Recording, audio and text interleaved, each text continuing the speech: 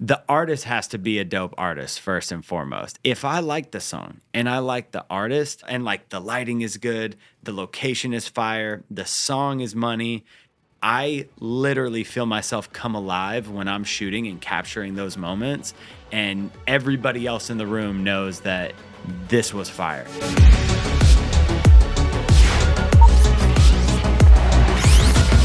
Welcome back to another episode of the Rough Cut Club. I am your host, Joey Nicotra, here with my co-host, the one, the only, Mr. Shane Wrightsammer. What's up, brother? How you doing? Man, great to be here. Excited to talk all things sets with you today. Careful, you got to really enunciate your words. Sets. We're talking sets. Sets talk. Maybe that's the title of the episode. Sets talk. Anyway, man, dude, great to be here. We are going to be talking about just the journey that we have had navigating through different film sets in our career, some of the ups, some of the downs, some of the things that we've learned, and some of the things that can hopefully better prepare our listeners to when they get on those type of projects, things that they can be prepared for in advance. Would you almost even say set expectations? Set expectations. That is a nice little double entendre pun you made there, sir. Yeah, I like that. I think this is a great one because I think I've gotten, like you've probably gotten this question before, maybe a filmmaker's never been on a feature film set or a music video set. Sure. I remember my first of all those, right? Even wedding film, and you go, oh, what do I wear? Right? Well, I mean, dress code. It's one of the questions. Yeah, there's a lot of things to unpack for sure, and I think we'll dive into a couple of different types of sets that we have been on in our past, some of the things that we have learned, and then hopefully it can benefit one of our listeners on their journey as they go to that set for the first time. And I have to say that the what do I wear question is probably the number one question I've gotten asked as a producer. Yeah. From like a new, contractor coming in. It's always like, what do I wear? For a project, which is totally fair. It's a totally valid question. I still ask you that sometimes, bro. I'm Absolutely. like, hey, help me look cool. What do I wear, Joey? Not what you were thinking you should wear. Anything else? You look good today. You look great. Oh, good. Pass the test. Yeah. So getting started, man, one of the benefits that I'll put it this way. One of the things that I am very grateful for in my filmmaking career is the opportunity that I've had in my journey to be on a number of different types of film sets. So whether that is, commercial projects, corporate projects, music videos, interiors, exteriors, studios, feature film sets, short film sets, wedding films, event recaps, you pretty much name it at some point in time. I have done, those type of projects. And I think that you can say the same, documentary, reality television, all of them. And is there anything that I'm missing or left out? Not anything that we can say on podcast, family podcast, but Set talk. No, I think, you nailed it. And I think,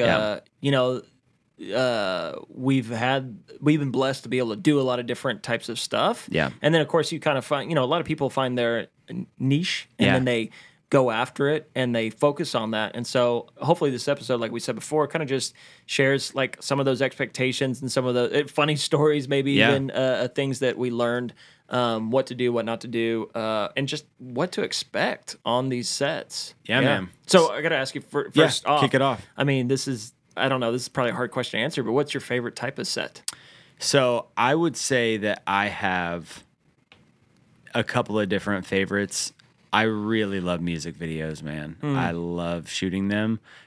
You get to really create a world that doesn't have to make sense, that you don't oftentimes get a chance to do in the corporate or commercial setting.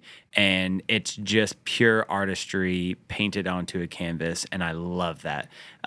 Go ahead. I was going to say, if you've tuned in and listened to any of the other podcasts, you listen to Art First Business. I think music video sets are like definitely like heavy art sets, man. Oh, yeah. It is just a fun place because it's the client's usually an artist, right? Yep. Or even a label agency coming in. It's like art explosion. Yeah, and it's great because you get to push boundaries of your craft. You get to do things that you wouldn't normally do, and it's there is, yes, like we want to make this look beautiful and whatnot, but there's so much more artistry on the back end that I feel like I come alive when I get to experience, that just makes music videos my favorite types of sets to be on.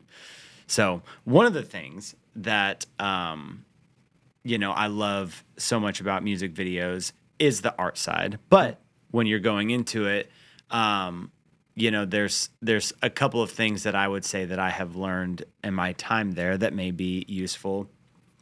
And little thing, like just the experience that you get doing these. I think my very first music video, I forgot to bring a portable speaker to the project, and it's like one of those things that you prepare and you prepare for, and then you're like, dude, I forgot the freaking speaker. And I remember the very first time that I shot a music video, we pulled our phone out, and I had like them put their phone in their pocket and like had to lip sync it without actually being able to hear the track, and they could barely hear the track, and it was a nightmare. And that's like, super amateur. I was just getting started, but it's kind of a funny story in talking about music videos now. I love that. What's one of the let's just dive right in with music videos first. I love this. What are some of the challenges of a music video set that you've seen and overcome that you could help prepare? So challenge number 1, bring a thing to play the music loud, right? Yeah, definitely. You want to be able to sync the music. And again, that's super amateur, but it's just kind of a funny story. But man, working with talent is a big one. A lot of times in music videos, if you are a DP director, I've done a lot of those projects where I am directing as I'm shooting, which, in the indie music video space, a lot of budget is always tight. I can't think of a music video that I've ever done where they had a surplus of budget that we didn't tap into. I can't think of one. It's just music videos are not cheap. The people that need to make them, are on the come up, and I totally respect it, and I feel for them, but just what it costs to actually be able to execute them is almost always a challenge. The ROI isn't there. Right. The ROI. And so we always sometimes, preach it. The ROI isn't easily achieved. It's a gamble. Let's say that. Yeah, because it could pop or it could not, and it just depends. And it's really hard for them to justify the expense, right? And so it is usually like, hey, I need to scale this back, this back. And once they get to be, Justin Bieber or whoever, and they start racking up 1 billion views on a video, it totally changes. But, when you're maybe, under 10K views and it's not actually pushing your career that much further forward, some music artists out there may be putting me down right now. But I was just thinking, hey, Bieber, give us a call with that unlimited budget if you had it for this guy over here to create a really cool music video for you. Yeah. But yeah, man, that's a tough one. And so, learning how to, make lemonade from lemons in music videos. A lot of times, like I get somewhere and there's just a lot of curveballs that hit you on a music video set that I feel like you don't run into in some of the commercial set experiences that I've had. They're just different curveballs that you're not prepared for. Like what? Like what's some of the challenges on set or curveballs that you're talking about? One, I would say time, right? Like a lot of times you're up against the clock, budget's small. So, if I'm producing and I'm not even on set and I'm like, or you've created a shot list, you're like we're working on a project right now. Right. Where you're you want all these shots and you can't get all of them because of the time. So that's definitely a challenge. What's a curveball that might happen on set? To be 100% transparent, we don't do this anymore, but this is something that I experienced a lot on the come up, right? On my journey, I did a lot of music videos that were passion projects in the beginning where I just wanted to make really dope art for my friends, and I didn't really, it wasn't like a professional set at this point. It was just the come up, and we would go into places that we didn't have clearance or authorization to go in, right? And it was, it's just the reality of it. We were coming up, and it's like, oh, here's this really cool property that we have to trespass on, but we may get like 6 minutes there, and we'll get to run the, the performance take twice and then get kicked out. Or almost shot? Or almost shot. I've been almost shot twice now. We'll get into that later. Yeah, that's another podcast. Yeah, another podcast. But you know, if you get kicked out of a place, right, on the come up, it just happens a lot in the industry. People are like, hey, here's this beautiful free outdoor location to shoot at. Let's ask for forgiveness instead of permission. And that was me growing up in my journey all the way. Insert abandoned building anywhere in Dallas. Yes. Parking garages, tops of buildings. We did, there was this one story. We were in LA, and it's kind of a famous LA music spot. It's like this pink and purple like tunnel, and it's got lights like all throughout the ceiling and the sides of the walls, and it's like it was built for music videos, and you're not allowed to shoot there, but people have shot there. We go up there, I fly up there, I got like 1 day to shoot, and they want to shoot that spot. Security kicks us out, and we basically walked around this entire thing for 2.5 hours to like find a moment when we could go and like bus back in to get the performance take. And so we literally walked around for like 3 hours to get like less than 5 minutes of performance footage, and like went in, nailed it, and the video's fire and we got it. But like, that's not something that you deal with on a commercial set, or that you really even deal with once you like climb to the production company level. Like, you can't be risking those types of, oh, well, we may get the shot when we go out on our production shoot day. You know what I mean? So yeah, that's a great one, man. That's awesome. What is some of the preparation that you have to do for a music video set? Yeah. Like, how would you prepare as a DP? Well, you know, concept is first. We got to have an idea. I want to listen to the song. We got to think of something clever and creative. Like, are we just doing a performance take, piece? Then how can we make some really cool performance sets? Is it a story? Is it a narrative? You know what I mean? Well, let's flesh out a cool story with a cool hook at the end that ties into the message and meaning of the song, right?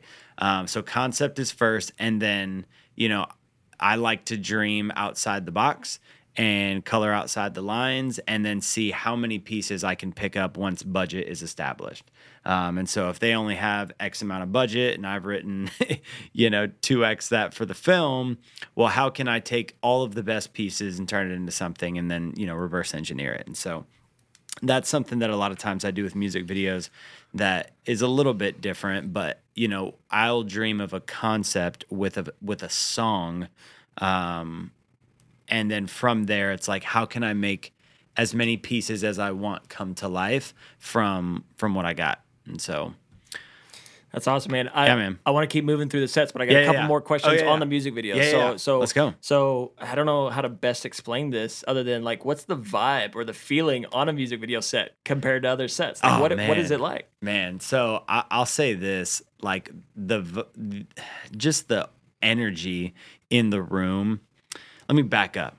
The artist has to be a dope artist first and foremost. If I'm working with an artist that I don't rock with the song and I don't rock with the person, the energy is rough. If I like the song and I like the artist, like, there have been moments in my career where I feel myself, and like the lighting is good, the location is fire, the song is money. I literally feel myself come alive when I'm shooting and capturing those moments, and I know that I'm making something special. Those are the moments when I'm like, dude, I am in the middle of an experience that I truly feel myself coming alive on, and the energy's great, the music is there, and everybody else in the room knows that this was fire, that it's the best. Yeah, that's awesome, man. I do feel like I've seen you come alive on those, you know what I mean? And I think, if you go follow Joey on Instagram, a little shout out here, but I've seen some of your BTS stuff, and it's like you genuinely are having some of the best fun. times of your life. Happy as heck. Yeah, and I love that. I love the energy of music videos, and it's almost art for art's sake, and that's why it's so fun. It's an artist coming together with more artists, creating a unique combination of art, visuals, and music, and it's a beautiful thing to watch. Yeah, so many days. Music videos are always so draining, like, to actually get through them, but mentally I feel recharged when I leave the set, because I know I just got to pour into what made me want to be an artist for the very first time. And so that's something that one of the reasons why I love them so much is because I feel filled up once I go home from work. So that's something that's really cool about those sets. I think let's end on, just for music videos, differences from other sets, right? And I think just from a like scheduling, like, because I'll schedule a lot of your shoots once you do your concepts, and I'll try to block it out for you, location, all that stuff. And it's like, you have, depending on the song and the concept, you have, this is very unique, you have performance takes, right? Where they're running through the entire song. And you might only be, or either running through a part of the song because you know exactly what part you want to play in the edit. So you have like these performance takes. Sometimes you have just like these B-roll, like candid, just artsy shots. And then my favorite is when we get to come in and create story, right? We get to create a storyline. We've collaborated on several music video projects, and that's where we get to, like you said, it's like we create our own world, you know what I mean? And there are no boundaries, there's no rules. It's as big as you can dream, and what the artist will sign off on. But are there any other differences like on set? Because it's not an interview. It's not so it's very it's almost like it's this hybrid of like, it could be short film because we're shooting scenes, right? It could be, it's like there's this performance takes where you're like filming an artist, yes, lip sync, but like perform to you, and you're picking the angles. And then there's just like these cool little artsy inserts that you might plan and pick up. So it's so different from other 100%. sets. But am I leaving other stuff out? What's different? Yeah, something about music videos is the effects that you get to do in the videos, right? So like there's so many, whether it is in post or in camera effects or thinking through just creative transitions and whatnot, there's so many effects that I get to do in music videos that I find myself only using in music videos. And just playing to that side of my artistry is super fun. Lots of in-camera, I love in-camera effects. And so there's a company like Prism Lens Effects, shout out Jacob Owens, Thomas Totter. But like that company right there, I can put in-camera effects in front of my lens that I can't use in a lot of other projects, but I can use in music videos, and they just bring a different sort of energy and visual that, if you're not, especially if you're not in the industry, you don't get to see a lot. And so I love being able to create that entertainment and that intrigue for other viewers who aren't like in the industry and don't know about, putting Vaseline on your lens or what, you know what I'm saying? Like there's just so many other like in-camera effects that you can do. And just creative planning and strategy to how to create effects and generate an emotional response from that. Yeah, and some of it again is for art's sake, because there's like sake. You're throwing it like what is the meaning of throwing in this rock that's like glittering on the side, this prism. Totally. And it's like, it's just cool. It just adds an effect to this scene. And a lot of stuff is planned out, right? We have meaning behind the things. But there's also times where you can just play around, which you don't, doesn't have a place in a commercial, right? But it does have a place in music. Just shine this flashlight right into the lens for an anamorphic flare. There you go. You know what I mean? There you go. Absolutely. So, all right. Next set, man. Oh gosh, I feel like we could talk about music videos all day. That could be its own episode for sure. But so there's a lot of different sets, right? Music videos. Let's move on to like, I feel like corporate production stuff. Maybe a lot of people have experience in that. We can briefly jump into corporate production, but there's a lot. Well, that's where the bag is. Corporate has the money, and that's the biggest difference right there. Like before you move on, if you want to make money, you work in corporate. Yeah. That's let's start with differences, and it's usually corporate has the budget. Well, and not only that, but the beautiful thing about corporate is if you don't charge enough, they're going to think they're getting a not premium product, and they want a premium product. And so sometimes you undercutting your corporate rate is actually saying more about the quality of the product that you're going to be delivering instead of, just you being a cheaper artist to work with. And so I've worked with a lot of corporate businesses that they have, certain budgets that they have to spend. They want a certain premium product because their job is on the line, right? It's not art for art's sake. It's art for my job's sake. You know what I mean? ROI. And so Yeah. I love the corporate side because I like to see the cause and effect. I go, look, what is the win for you? How can we make that win? Yeah. How can we do it through the video? And then it's the Ferrari and the Honda Civic. They both can get you there, but one gets you there in a lot more style Right. and a lot faster, Yeah. right? And this one might take a long time to make back that ROI, right? Right. So what do you want to invest in? Right. What can you invest in? Yeah. So I do want to say, even though yes, you don't devalue, but corporations and companies. I've worked with some big companies. You're making that them have- money. that have had should be. like national brands that have had less money to spend on projects with us than like these small Right. companies that have trusted us, and they net even these nonprofits, which I'll lump into like kind of corporate. Sure. We made them millions of dollars Right. in returns on a collaboration of our Right. videos and their marketing and in-person events, fundraising, all that stuff Yeah. and ad campaigns, and it's like you got to put money in to make the money, Right. And so we say how many 2x 3x can we make this? So that's the beautiful thing. I feel like there is no ceiling on corporate. It's Yeah. like, what is the win for you? Is it $10 million? What are we selling? What are we raising money for? Right. Here is all of our creative ideas, whether we generate ourselves working with that agency. We love generating that strategy, right? And the story, and then the visuals and the creative. And here's how you can help execute it. And so I love that. If we're talking about differences from a producer standpoint, the imagination can go as high as your budget can Right. go. And if you're a big company or even some of these small ones, they understand the value Right. of investing Yeah. into it. And so Good.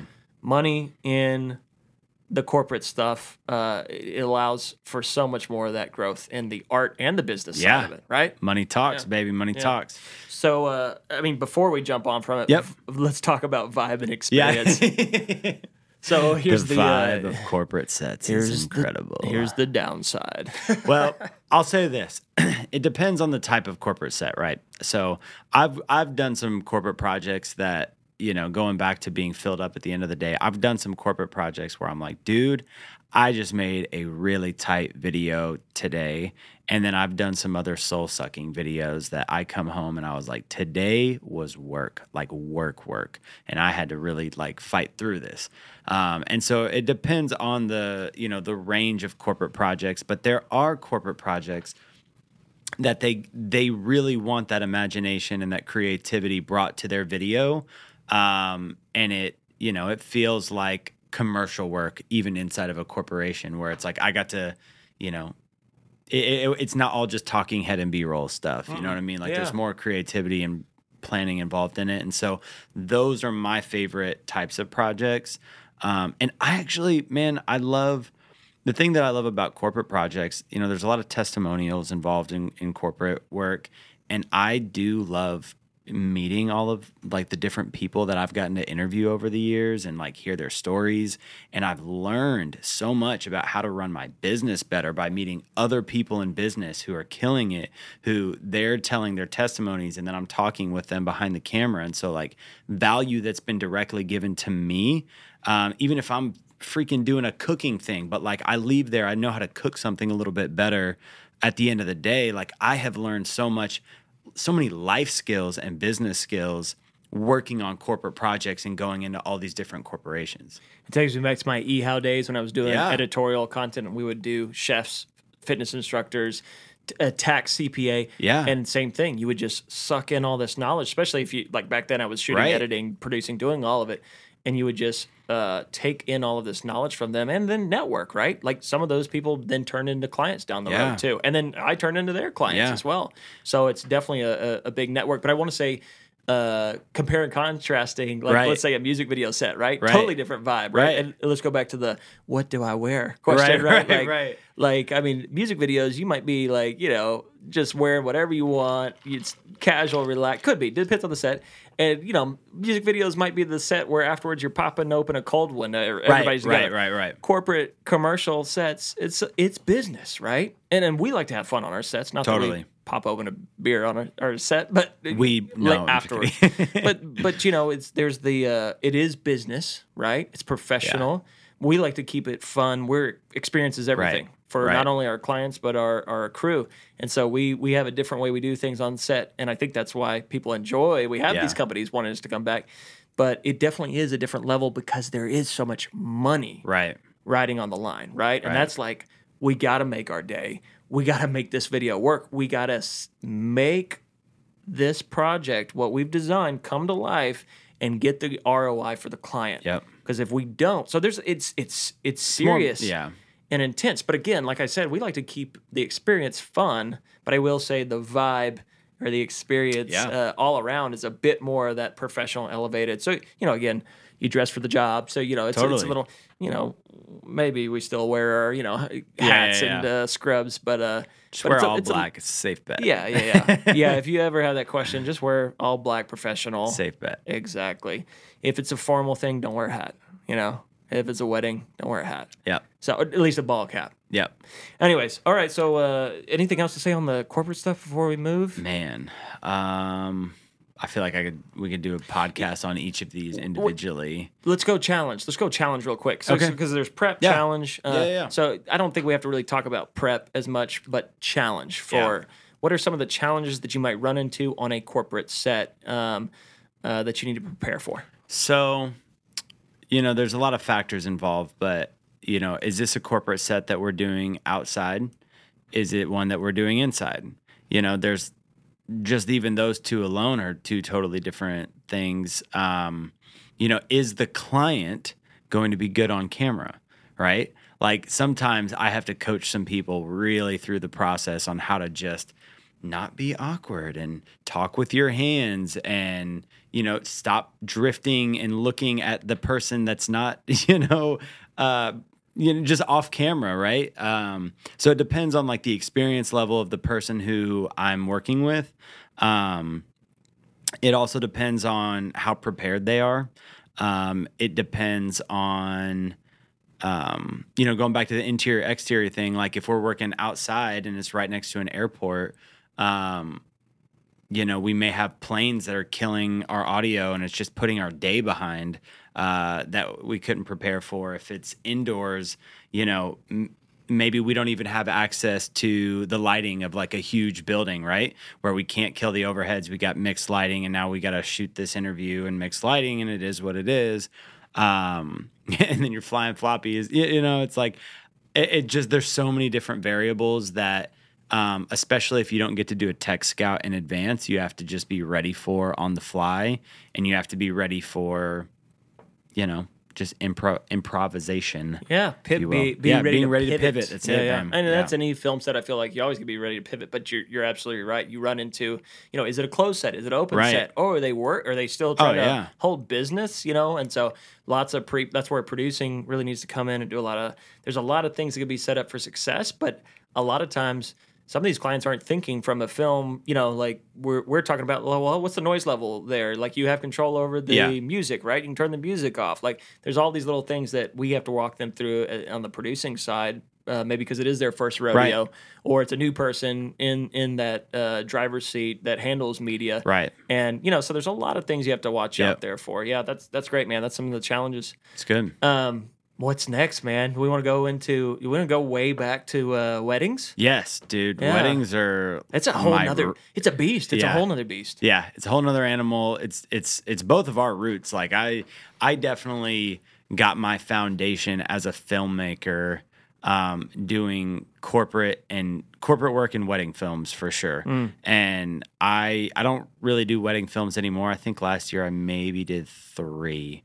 And one was for a friend, and one was like gave me a chance to go to Mexico and whatnot. So I think I did 3 last year, but I don't really do them anymore. He says that, but I need you to do a couple this year. That's a story. The art versus the business. Yeah. Back at it again. another discussion for another time. Another day. Anyway, that said, I probably shot, I don't know, maybe about 130 to 50 weddings. 150 weddings ballpark, maybe, which is, it's a handful of them for sure. Yeah. And I definitely know my way around them. So Go ahead. set Yeah. my expectations. Yeah. So like if somebody's never shot a wedding before, but they're like, oh, but I've done corporate, Right. I've done music videos, I can do this. So set my expectations. So the thing with wedding videos, right, is every one of the people in the room around you, like this is a huge, huge day for them.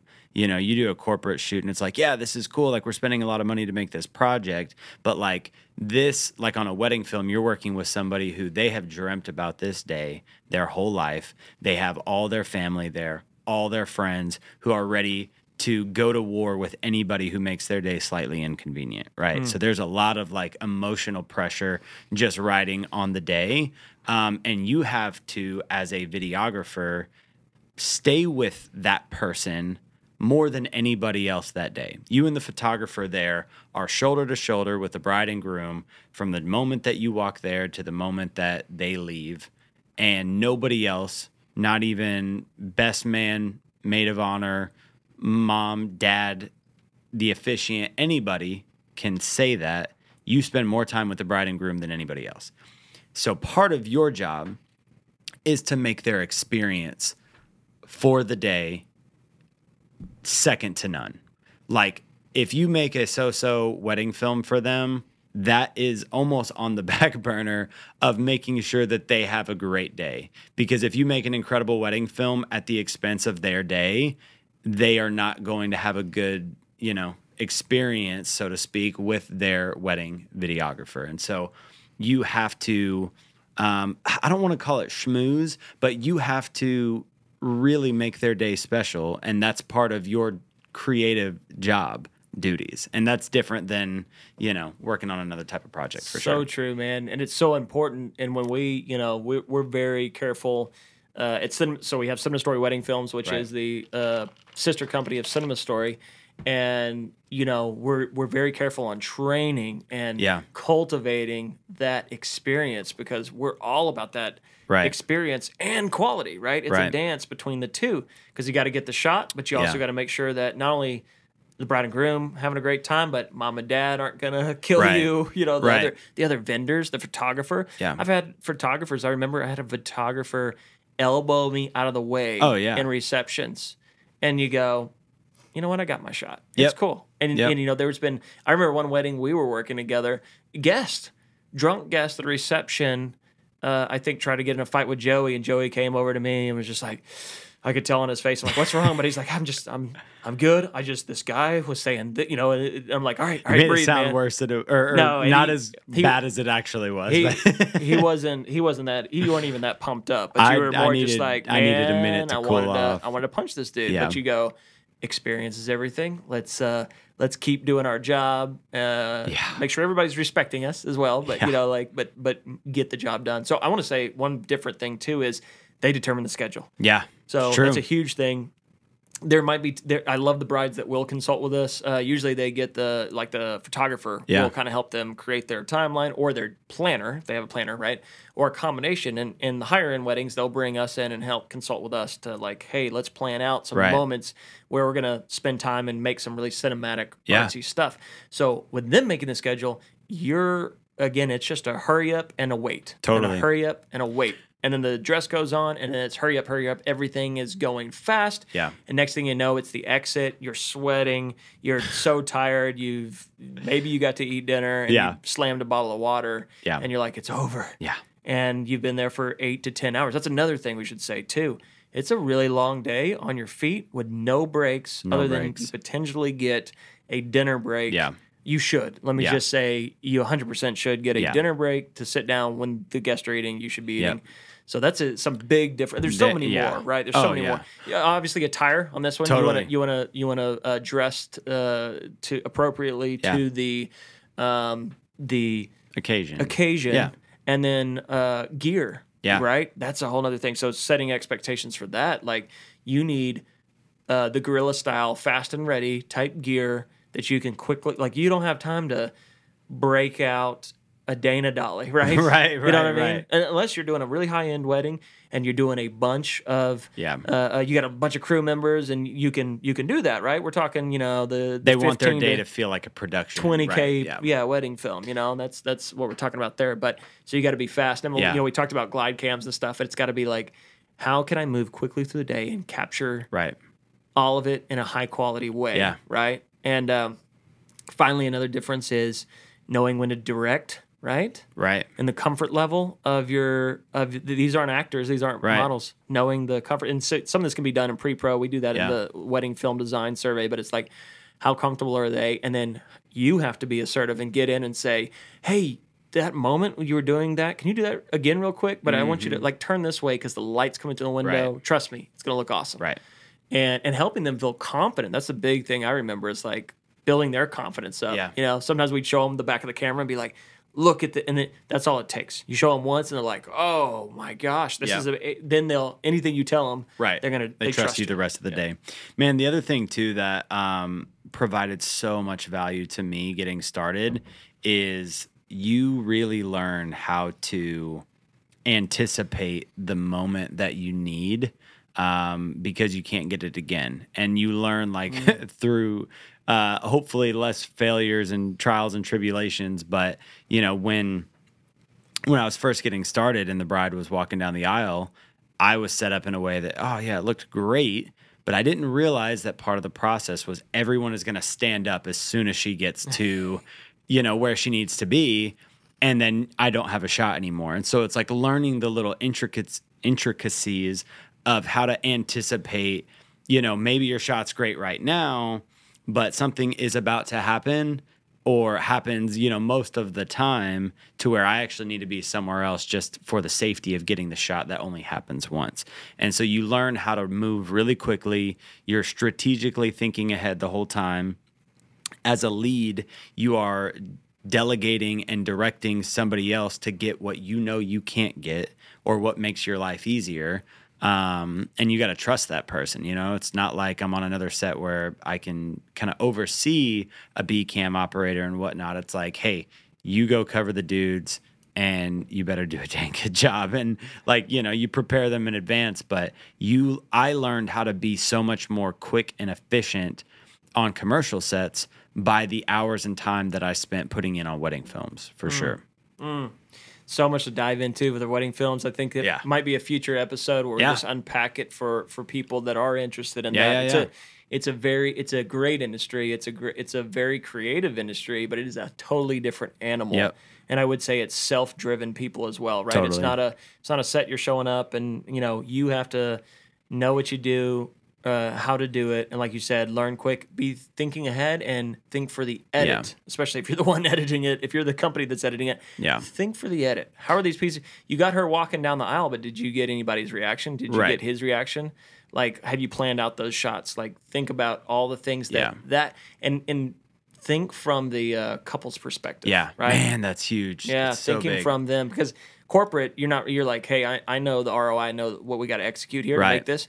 The wedding, you're like, I got to think about like what they're going to want to remember. Yeah. So, I really want to go get this really beautiful drone shot of the sunset because it's so artistic with the venue. But you know what? Grandma is having a moment with the bride 100%. right now. That sunset doesn't even hold a candle, man. No. And that's something. So I actually made the mistake of editing my own wedding film.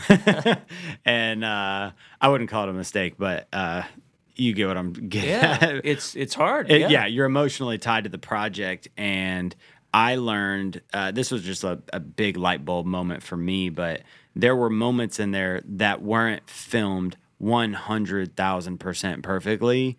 And, as someone who has produced and by the way, I shot his wedding, so shots fired. Shots fired. I was trying to be low key about it, but yeah, you botched it, bro. He's like, hey, he didn't shoot it how I would have shot it. It wasn't 100,000%. It was passable. Perfect, but no. Hey, check it out. Go to his Instagram. It's a dope wedding film. It's fire. It's fire for a guy that doesn't. Old man still got tricks. 100%. Editing definitely came in clutch. Yeah, but the shots were fire, bro. You did a great job, and I'm forever grateful for that gift. But that said, there was a moment in particular that was the light bulb moment that you didn't have the opportunity because my lovely bride didn't give you the time. I love you, baby. She didn't give you the time to get set up for a moment that you could have captured better if you knew it was even happening. But the moment was so special, and the camera was like super shaky.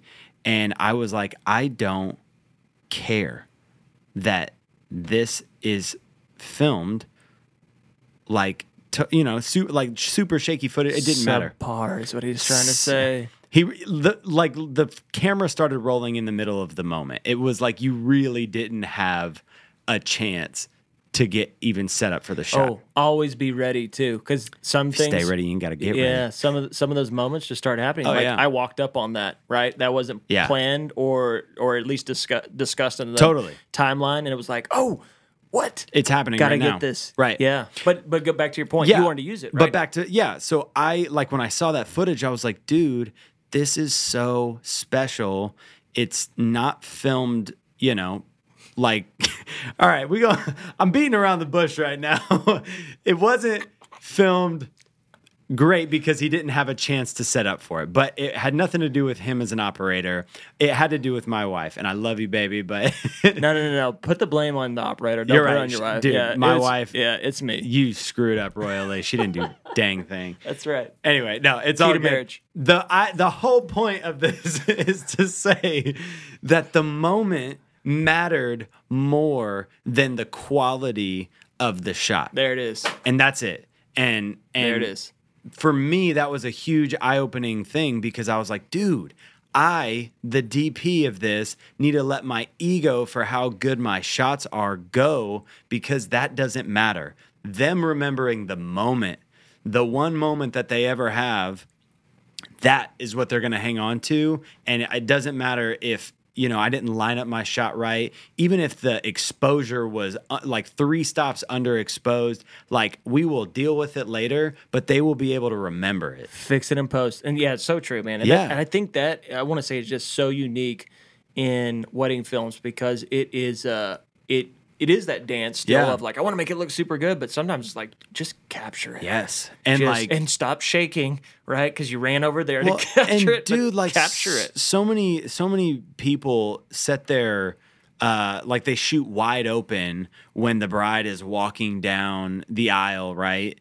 And if the camera is slightly soft on that moment, they're going to have a forever out of focus moment of them walking down the aisle because you wanted to have a shallow depth of field. As an artist, you prioritized the shot and your ego over her being able to remember that moment in focus. And so that, it's one of those things where you have to, as an artist, let some of your artistry go at times so that you can capture, like, it's not about you, bro. It's about them. And that's something that is really, that separates wedding films from other films. Preach. And we could go hours on that. And I think we're already super long on this one. So let's move on to the next category. Yeah, definitely. We gotta quickly, Let's go. You know what? We're gonna shorten this and just go straight to narrative, right? Yeah, dude. Feature. Let's combine feature and shorts. Dig it. I mean, they're totally different. It's just narrative work. Expectations. Yeah. Set expectations. So, what's the challenge? Or first off, set my expectations. Yeah. So, what is it like on that? Man, type of set? the thing that I love so much about narrative projects is that everything can be perfect, right? Like you have a production design team to move every piece of furniture, to build walls if you need to build structures. You have planned weeks and months in advance after doing scouts and meticulously thought of every item that's going to be in your background. You know every single light. You know the crew members that are going to be moving it. They know their roles. Like it is a well-oiled machine, and every ounce of what you see in the frame is normally meticulously planned. And that is the difference in narrative work, is that you get an opportunity to paint with a truly blank canvas a lot of times. And you can shoot anywhere in the world. You pick your location. your location will give you things that you may not be able to control, but you got to pick that. And oftentimes, if you pick it well, it works to your advantage because you couldn't have done it, that well even in a studio because of the realism of it, right? And so the world is your oyster, and you get to really, really refine every single detail of the film. And that is a beautiful thing where an artist just gets to fly freely. Man, you made me just fall in love with feature and narrative Yeah. film all over again, man. It's great. That beautiful description. I feel like Thanks. that you just painted a picture.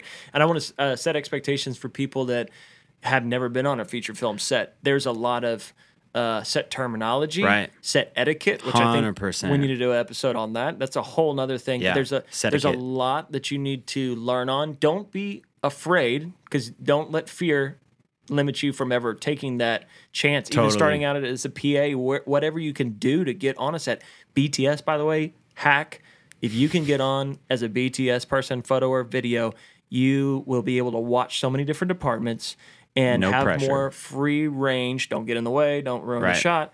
But you will be able to not be tied into a department and get to see a lot of it and learn Yeah. so much that way, other than just working into a department. But going back to it, the expectations, there's a hierarchy on set. There's teams. If you're working union, non-union, there's all these different rules. And so it's a whole nother animal. Right. Not only from the creative, visual, beautiful picture that you painted, but expectations of like, I got this opportunity, I got to be on a film set.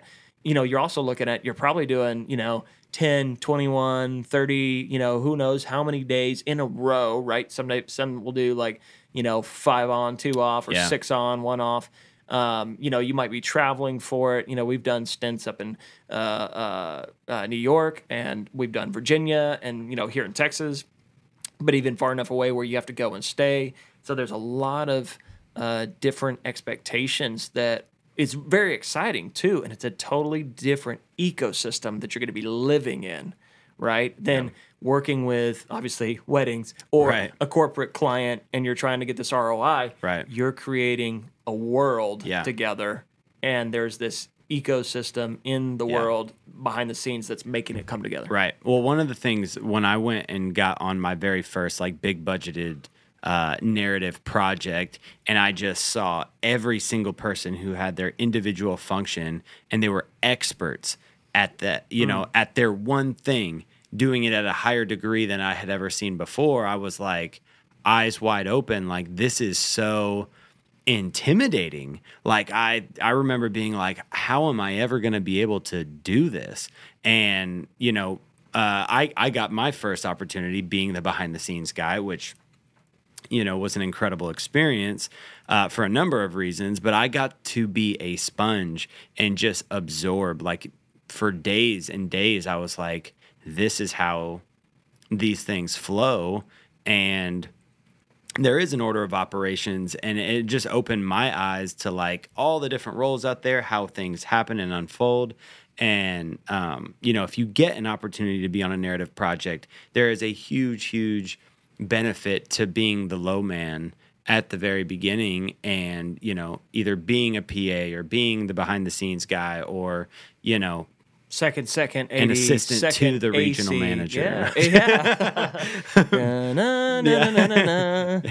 Insert. But no, seriously, there's a huge benefit to just having being, in charge of crafty. That is, you get to just see how stuff works, and that is half the battle on narrative for sure. Absolutely. And the vibe and the experience, if we just Second to none. Yeah.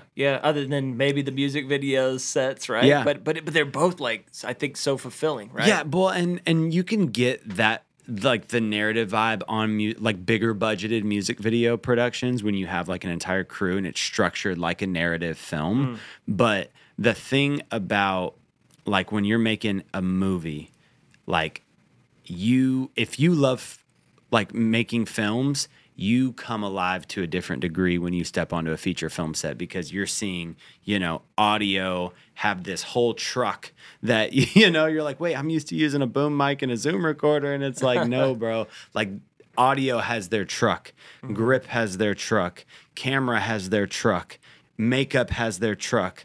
and they're building sometimes, you know what I mean? Like we had 80 extras or something. They had multiple buildings just for the MUAs to get, people at prop department. Like there's just so many different things that take place on like a narrative film set that when you do it to a high degree, you're like, I'm stepping into another dimension that doesn't feel anything else like Earth. Like it's super cool. Yeah, and you like you said, like, they are an expert at one thing. They get to focus on one thing, which is great, which is really great. And where we came from a background of being expert, having one man band, a lot of things, right? Which is good too. But it's such a relief to be like, oh, I don't have to, like, the weddings again, or corporate, some small budget corporate. Like, I'm video, audio, and lighting, right? The one man band stuff, producer and director and post production, all in one. And I will say, accounting. You guys that can do that are worth your weight in gold, because you are helpful on those sets. Because you understand those different swim lanes, right?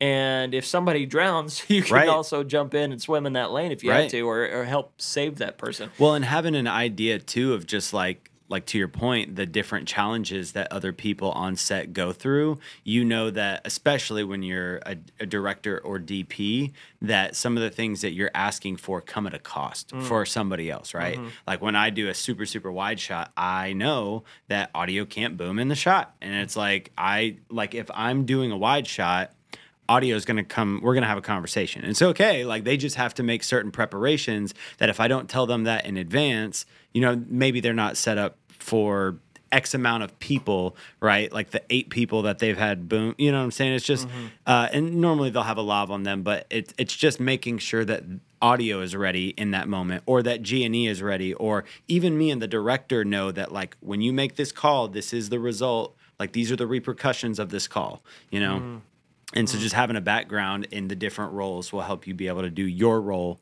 better for other people. Yeah, that's good.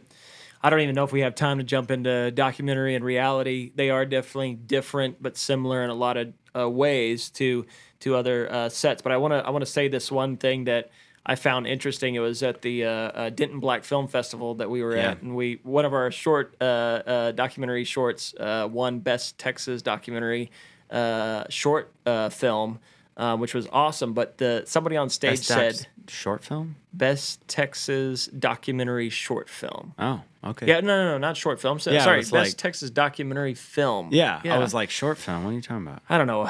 Yeah, I need more sleep. So the presenter on stage said, in feature films, the director is God, but in documentaries, God is the director. And I was like, first I was like, what? Oh, beautiful. Because in documentaries, the story, right, writes itself. Yeah. Okay. I mean, there's a lot of there's treatment. There's don't get me wrong, man. Tons of pre-pro that's got to go into it, right?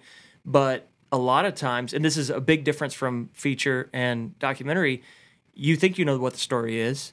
You know who you want to interview. You know some of the pieces you're going to put together. You're doing it, and you find out more of the story, and you start going down different paths. And documentaries, a lot of times, are over a long period of time, right? Because I want to tell maybe an extended story. Depends on the documentary.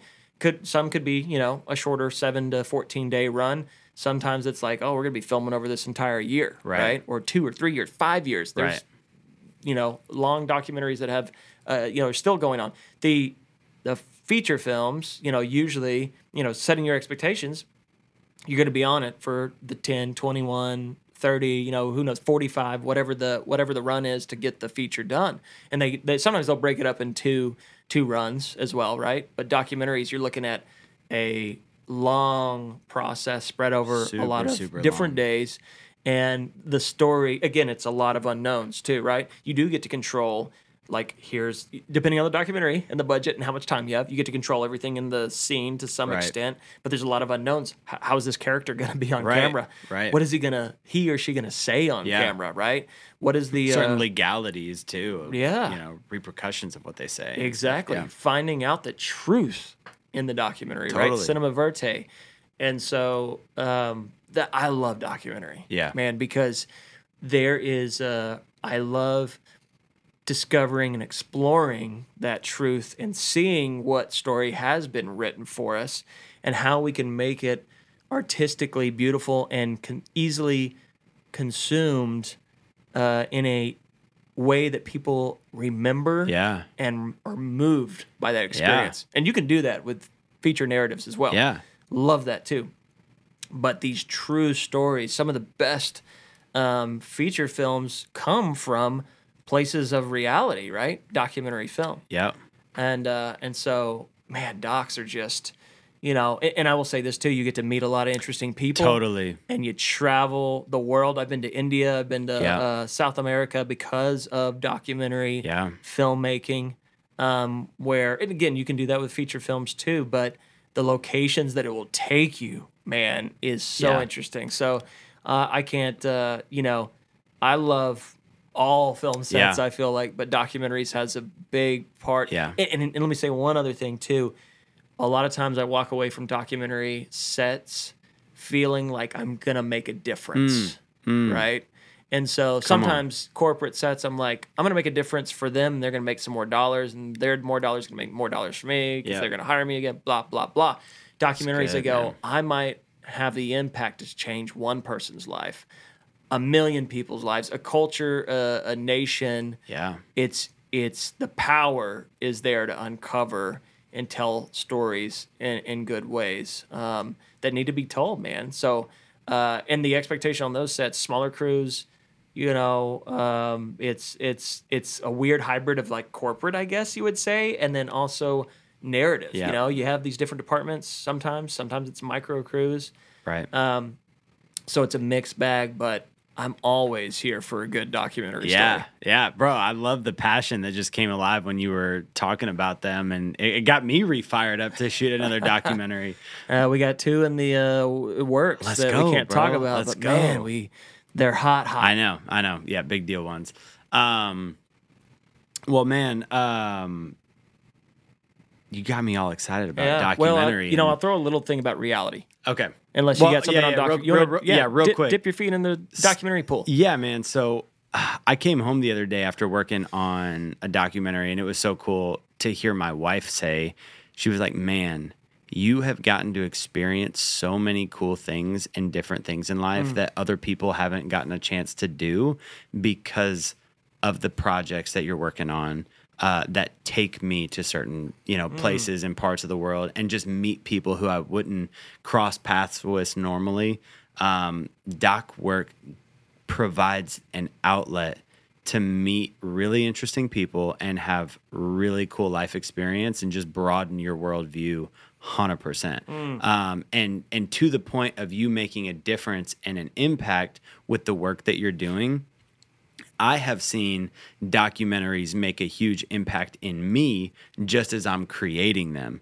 And so I feel like I personally get way more, like I personally am affected to an emotional degree or to even just an intelligence about a topic because of the doc work that I get to do versus just, oh, this is a cool like promo for, you know, this new clothing company or this new product.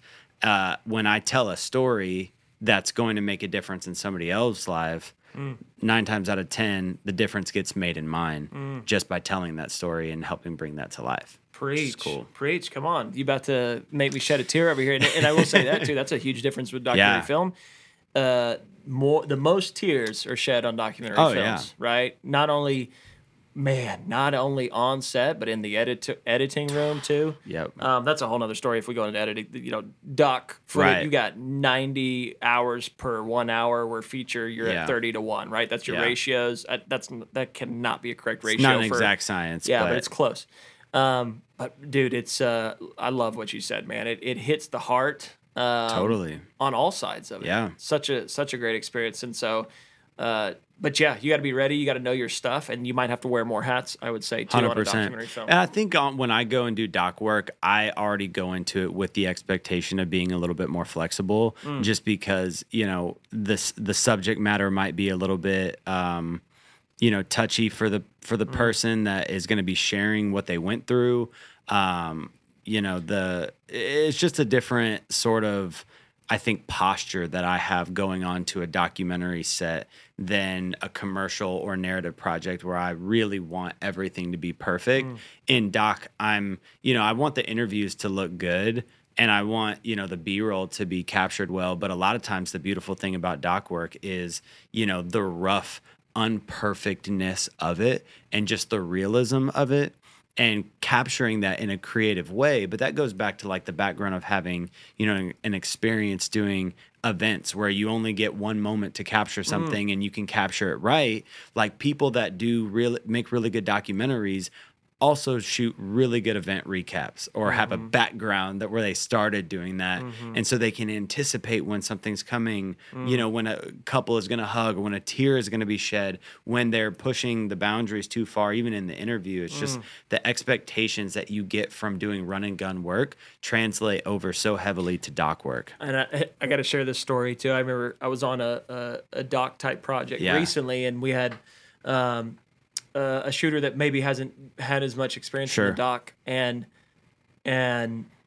there was moments where this videographer would stop filming. I was producing, taking scripting notes and producing story notes, and they would stop filming right at like the big moments. And I had to tell this person, I said, look, it's not about what they're saying and like what's happening in the moment. It's about the reactions of everybody afterwards. Right. Those tears, those hugs, like these moments. Like I know, and this is what I was going to get with the reality and reality TV, but like the documentary stuff that I shot, it's like there's a whole ethical discussion that has to be had too, right? Like I've filmed a riot in India, right? I've been in fear of my life in documentary film, slight fear, but I think sometimes when you're younger, you think you're invincible. Yeah. And so we had that. But it's you have to know what you need to capture, and it goes back to like, when do you put the camera down and help, right? Like when does the filmmaker have to cross over? And that's another podcast for a whole ethical, discussion. But knowing, like you said, that event recap and getting the shot and anticipating the moments and the moments to come even after, right? It's like when we have somebody on a documentary set, it's like record before they ever even sit down. Yeah. Because you might be catching something that is the money shot of the documentary film. Right. Same thing on the, like after they're finished and we're talking, and the spoiler alert, The Jinx is a great example of a documentary film. The dude wore his microphone to the restroom and admitted to the murder. And they're doing this documentary just on like him. Under his breath into the lav, and they caught it. Yeah. And they caught him. And it changed the whole course of the documentary and history for that guy, obviously. Yep. And so, I mean, obviously that's an extreme example, and I totally ruined it for people because people are going to hate me if they haven't seen The Jinx. Man, it's hilarious to me that we tried to cover like a high-level view of every part of the film industry in one podcast. I know, we're way over time. I think we there's so much more to go. Oh my gosh. I know. Well, this was great, bro. Yeah. Is there any other like sets that you can think of before we wrap this out that you feel like just like quick ones? Or briefly, just reality TV, man. I just want to say like it's not real. Yeah, well, that's what I was going to literally say. So I love the direction of reality TV. We'll call it now. It is more like the docuseries. Yeah. I love that. Right. Yeah. Formula One. If you've seen that, like my friend got me. I'm like, I don't care about racing. You watch it and you start caring about racing because it's like the story brings you into it, okay? So, like, that's different. But reality TV, it's contrived, and it feels contrived. And when you're on that set, it's called producer beats, right? And you're like, hey, wait, pause. Everybody, let's get them over here. And, like, so it's forced, right? And it's, it's interesting. But it has its place, too, right? There are a lot of people that enjoy that content. I'm not going to lie. I get sucked in with my wife. We watch a lot of reality. Say it. What do you watch? She was making me watch The Bachelor for a while. Bing, bing, bing, bing, bing. We haven't watched in a while, thank the Lord. But we do watch like that 90 Day Fiance, Married at First Sight, Love is Blind. Bro, she gets on that, and we will crush the whole series. So I will say, it's You're interesting, bro. My brain is mush, but it is there is an interesting value to be learned from those types of things where they are starting to try to mix in cinematography and storytelling, but it's all these producer beats and contrived moments, right? And so, my limited experience I did reality, but it was more of a docu style, so I can't speak to the really staged. Right. But it is a mixture of what I've done is a mixture of documentary and if you recap. That's been my experience too, where there is an element of the reality of it. Right. You know what I mean? And it almost feels documentarian in nature, but it's like stuff that has been staged and set up for a specific real moment to be captured. Right. And because of the budgets usually and the speed on it, it feels forced, it feels rushed, and it's usually not, you don't have the time to be cinematic. Right. And so, works in like a really docu-series type feel, but if you're doing, then you get just these depends really on the structure looking, of the doc, man. There's so many different, or the reality television show. It just, lots so of expectations on that. Be ready to be surprised that, this is all fake. Yeah. If you don't already know that, lots of reality Spoiler TV. alert. Spoiler alert. Reality isn't real. It's producer beat. It's driven, and it's there's a lot of setup.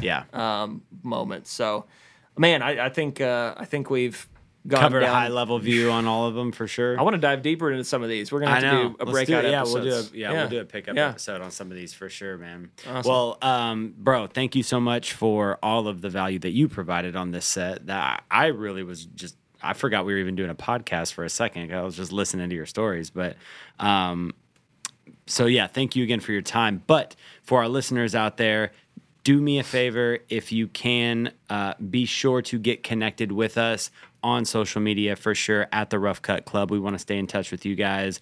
Shoot us DMs, get involved in the comment section. We want to stay connected and actually have one-on-one conversations with y'all.